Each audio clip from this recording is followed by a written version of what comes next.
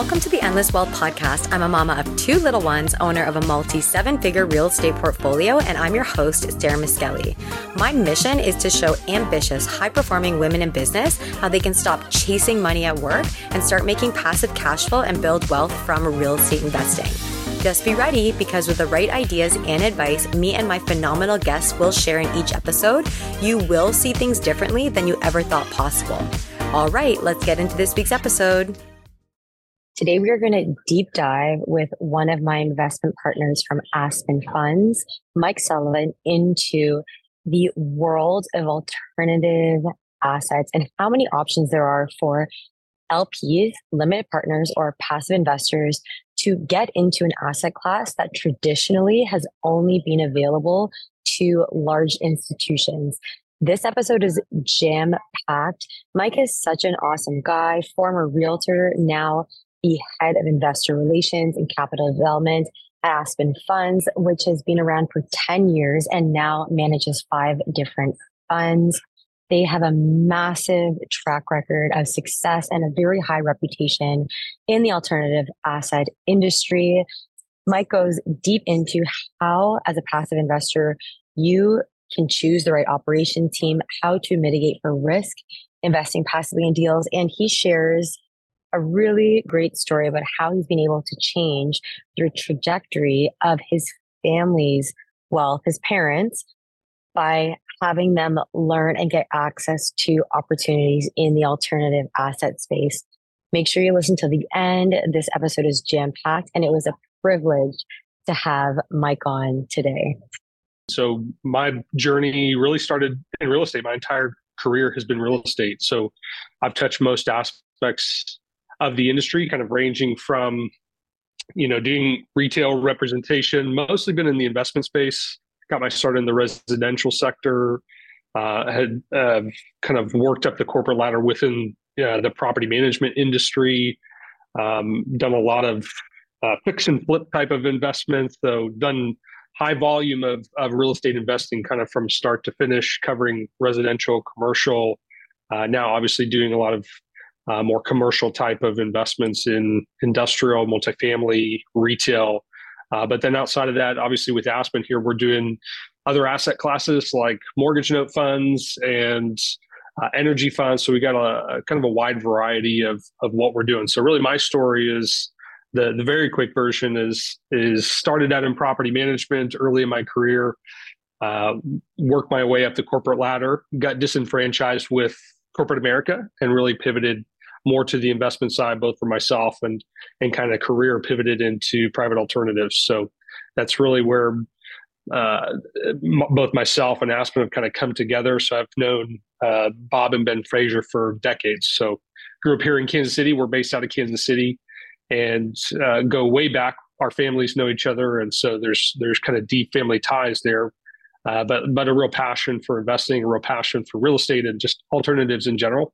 We haven't found the investments just in the traditional systems that I'm sure your journey probably parallels much of this. So I started to look outside of those traditional investment offerings that are stock market and financial planner, working with those, which is a whole different topic, right? But this alternatives world, really, my eyes were opened up early in my career as I kind of transitioned out of corporate and into the investment world. And so I've been with Aspen here for a little over a year. I do all of our capital development, work with our investor relations team. So Ben Fraser, our chief investment officer, he and myself and another colleague, we kind of run all of the capital initiative here as we're continuing to grow. So we'll kind of get into some more of that as we discuss. But that's the short story. I appreciate it. I think that's why I get along with you so well. So we both started in property management. I started when I was about 16. I grew up in it. But I think what's really wonderful is when you meet people that are in this industry and they've scaled up in a sense, but there's a wealth of knowledge of every aspect of the asset class. So it gives you a little bit more, I would say, understanding of what it's like to be in each role and the importance of each role. And for you personally, a lot of my listeners are limited partners. They're looking to invest passively in real estate. What is your experience with investing as a limited partner, a passive investor. If you could just share about that and some of the key lessons you've learned along the way. Yeah, I mean, the big lesson is really real estate is management intensive, right? So you know that, I know that owning real estate is a wonderful and beautiful wealth creating tool. The management of that is quite cumbersome and can be quite challenging. So, multifamily being one of those asset classes that a lot of folks are familiar with. So that's kind of where my career started, was like boots on the ground, leasing apartments when I was in college. So I really got down to the nitty gritty of what management process looks like, having conversations with tenants.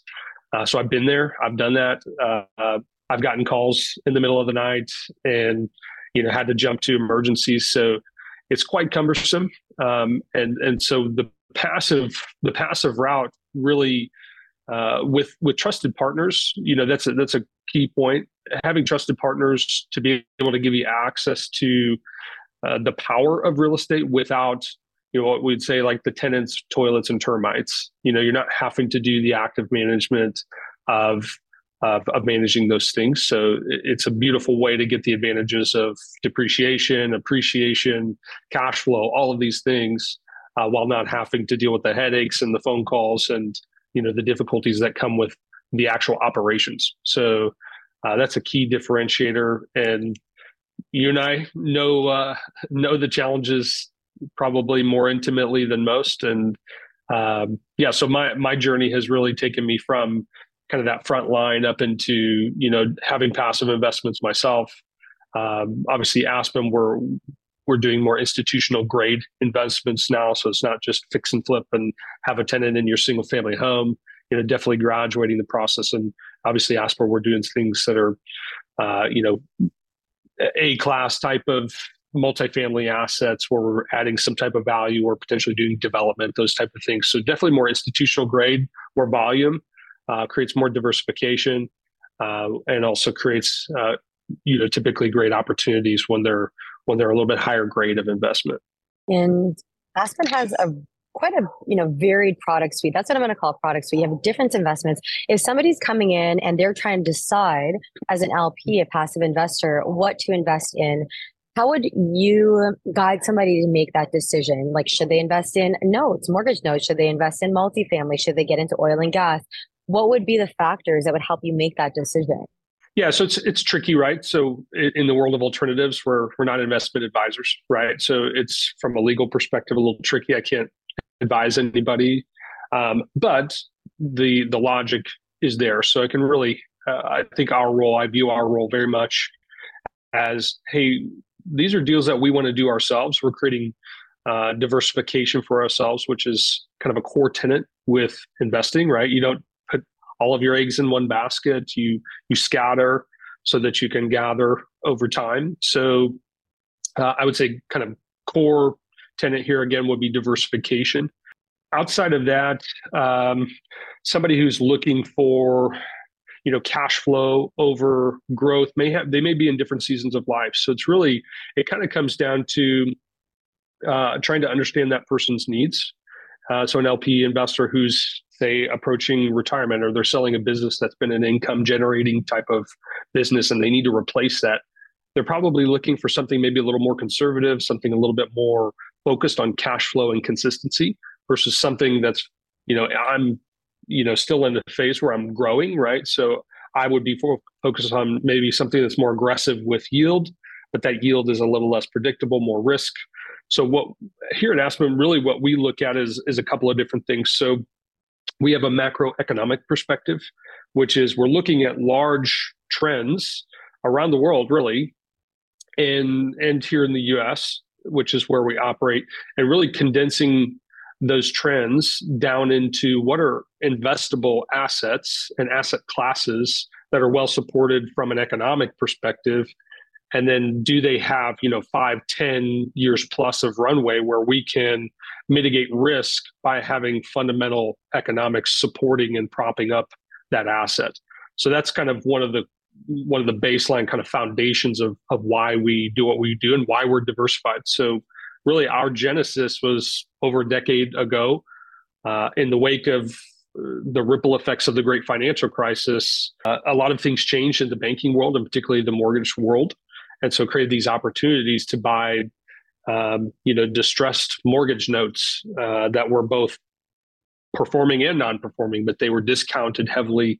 So that's a whole that's a whole rabbit hole. So I won't go, for sake of time, won't go there. But that trend was kind of an opportunity, right? Timing is very, very critical, and that's what these economic trends are saying. Is like you and I both 20 years ago would love to have bought Amazon stock, right? Because now we could look at that in hindsight. So having these timing moments, these moments of timing and understanding what's happening is what's creating these opportunities. So that's really why I say the economics or the foundation is looking for these opportunities with these asset classes that have runway. So the genesis of Aspen, again, was buying up mortgage notes, and we've operated those funds for years, and several of them are still in operation that are just going to continue for decades to come. So, through that process, we ourselves are looking for diversification. So we've started to diversify our investment offerings into, different real estate assets. Like,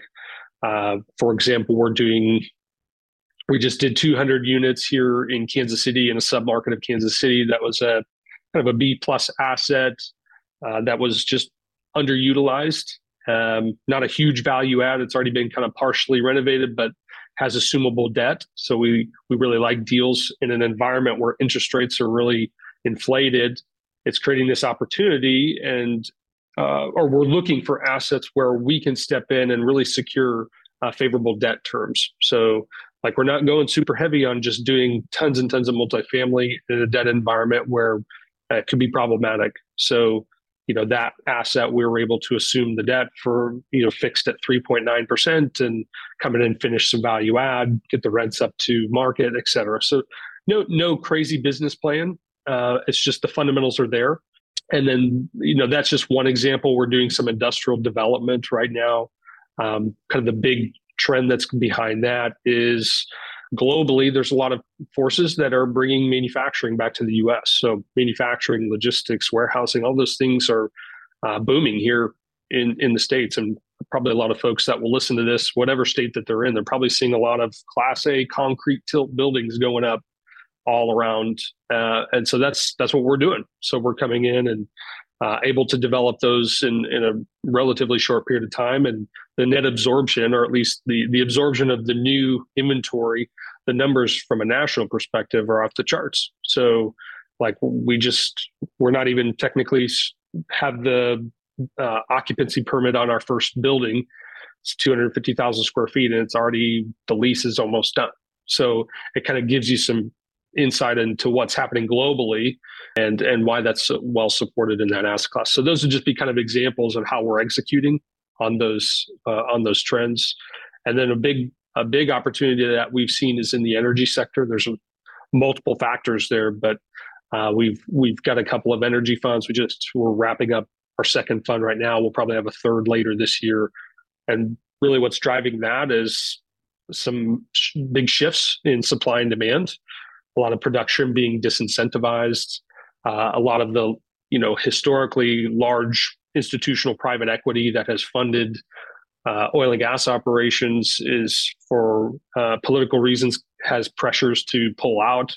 And so it's creating these buying opportunities with, new shifts in supply and demand is creating some pretty favorable returns. So we like to look at it as diversification. So, mortgage notes and a lot of those funds that we have, these are, more conservative in nature, more income driven. You've got real estate assets that are kind of a mixture of both, where we've got some income component, we've got appreciation, we've got some tax benefits through depreciation. And then you've got something more opportunistic like oil and gas that's both growth, cash flow, but higher risk because it's commodities. So we like diversification and we mitigate risk a number of different ways, which we can get into if you like. But that's really how we look at it. And back to your original question, how an LP needs to decide really is, what phase of life are they in? And definitely don't put all your eggs in one basket. Like, look for diversification that's both in terms of asset class as well as operators. Don't just put all your money with one person. That's it leaves you potentially too much exposed. So just building relationships with people like yourself and other operators who are, best in class and have track record and have, the ability to communicate clearly and effectively with you and provide timely reporting. And it's some of these small things in the background that are actually really big deals that that I would really start to look for from an LP perspective is, how do you perform on the stuff that really matters to me after I give you my money? So that's an excellent summary. And I know for you, maybe it felt like a lot, but what I would like to highlight here is there was so much there. And that's because there's so much work that gets done for a passive investor that they don't have to deal with. Somebody's not going to go out, and really understand at a macro level, the energy sector or, mortgage notes, industrial. That's what a team like yours is able to do is take that macro data, bring it to somebody, and then also say, okay, we're actually giving you this option to diversify so that you can look at your stage of life and what is required of you.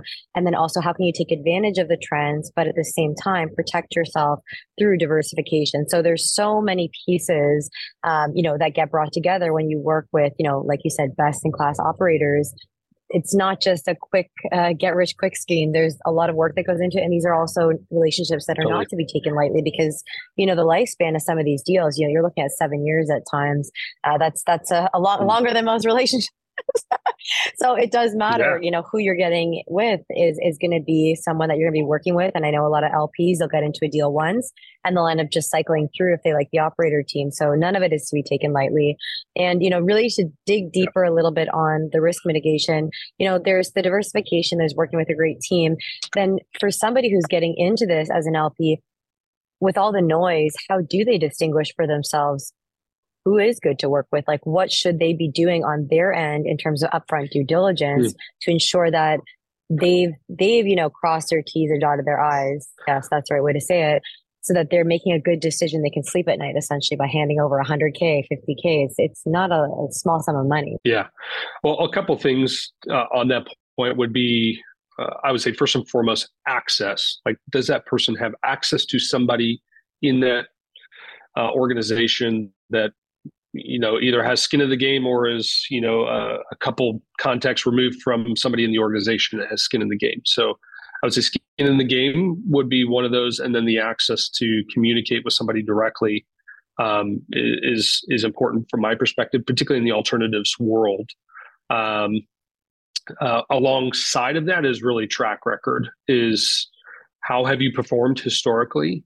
And have you done what you said you would do? And if you didn't, how did you communicate that? Things are going to go wrong in investing. Things go wrong in real estate. Like that's the nature of investing, right? There's a return because there's a risk. So ensuring that the communication up front is appropriate for the amount of risk for that investment, and how that's being communicated back through the life of the asset, and after that asset is either exited or if it's still in operation, like what does the ongoing communication on performance look like, and just generally what does the track record look like? Have you lost people's money? Have you had lawsuits? Do you have background checks on your partners? Can you provide information? So those are pretty fundamental. So as an LP investor, that's always what I would look for. I would say somebody who's just through the conversation of whoever you have access to, usually the way they answer a question is going to give you some insight. If you said, hey, I was hoping to take a look at your partner's background checks, do you have those available, or could we have those run? So if somebody's unwilling to do that, might be a red flag, right? So there's just some simple interviewing process that is going to answer some questions. On the risk mitigation side, same thing, asking some questions, like for us, we know what we do from an underwriting perspective, but it's hard for, somebody who doesn't know us to say, have you looked at enough deals to even decide if this is a good deal, right? So like for us, probably for every, 100 or for every one deal that we do, say a multifamily investment, for every one multifamily investment, we've probably looked at 100 deals. And of those 100 deals, that's the best deal that partner that we might be partnering up with or investing with, it might be their best deal. So for us, the way that we look at it, a way to mitigate, because we're multi-asset class, we're looking for the best-in-class assets themselves. For those asset classes where we need to partner up with somebody who's, fulfilling some type of operational efficiency for that investment. We're looking at their track record. We're going really, really deep in due diligence with everyone that we partner up with. So all of that to say, the number of deals that you look at and the number of deals that you say no to is maybe a simple question. When you're trying to do due diligence is, before you started this deal, how many deals did you pass up on? And that'll be a good indicator of like, if they're actually set up to really evaluate, really evaluate the best opportunities, basically. So I would say behind some of this, just specifically for Aspen, our partners, some of our founding partners there are some gray heads in the room. So they've been through multiple cycles. They've seen some downturn. They've had, personal loss themselves. And so I would say getting a little bit more of the narrative, I guess, or some of the story behind the partners and how do they answer, how did you handle the last downturn? What were things like in 2008? What did you learn from 2008? Some of those key questions will give you some insight in how transparent somebody would be with answering a question like that, because they may have lost a lot. And if they're willing to tell you that, I think it speaks volumes. So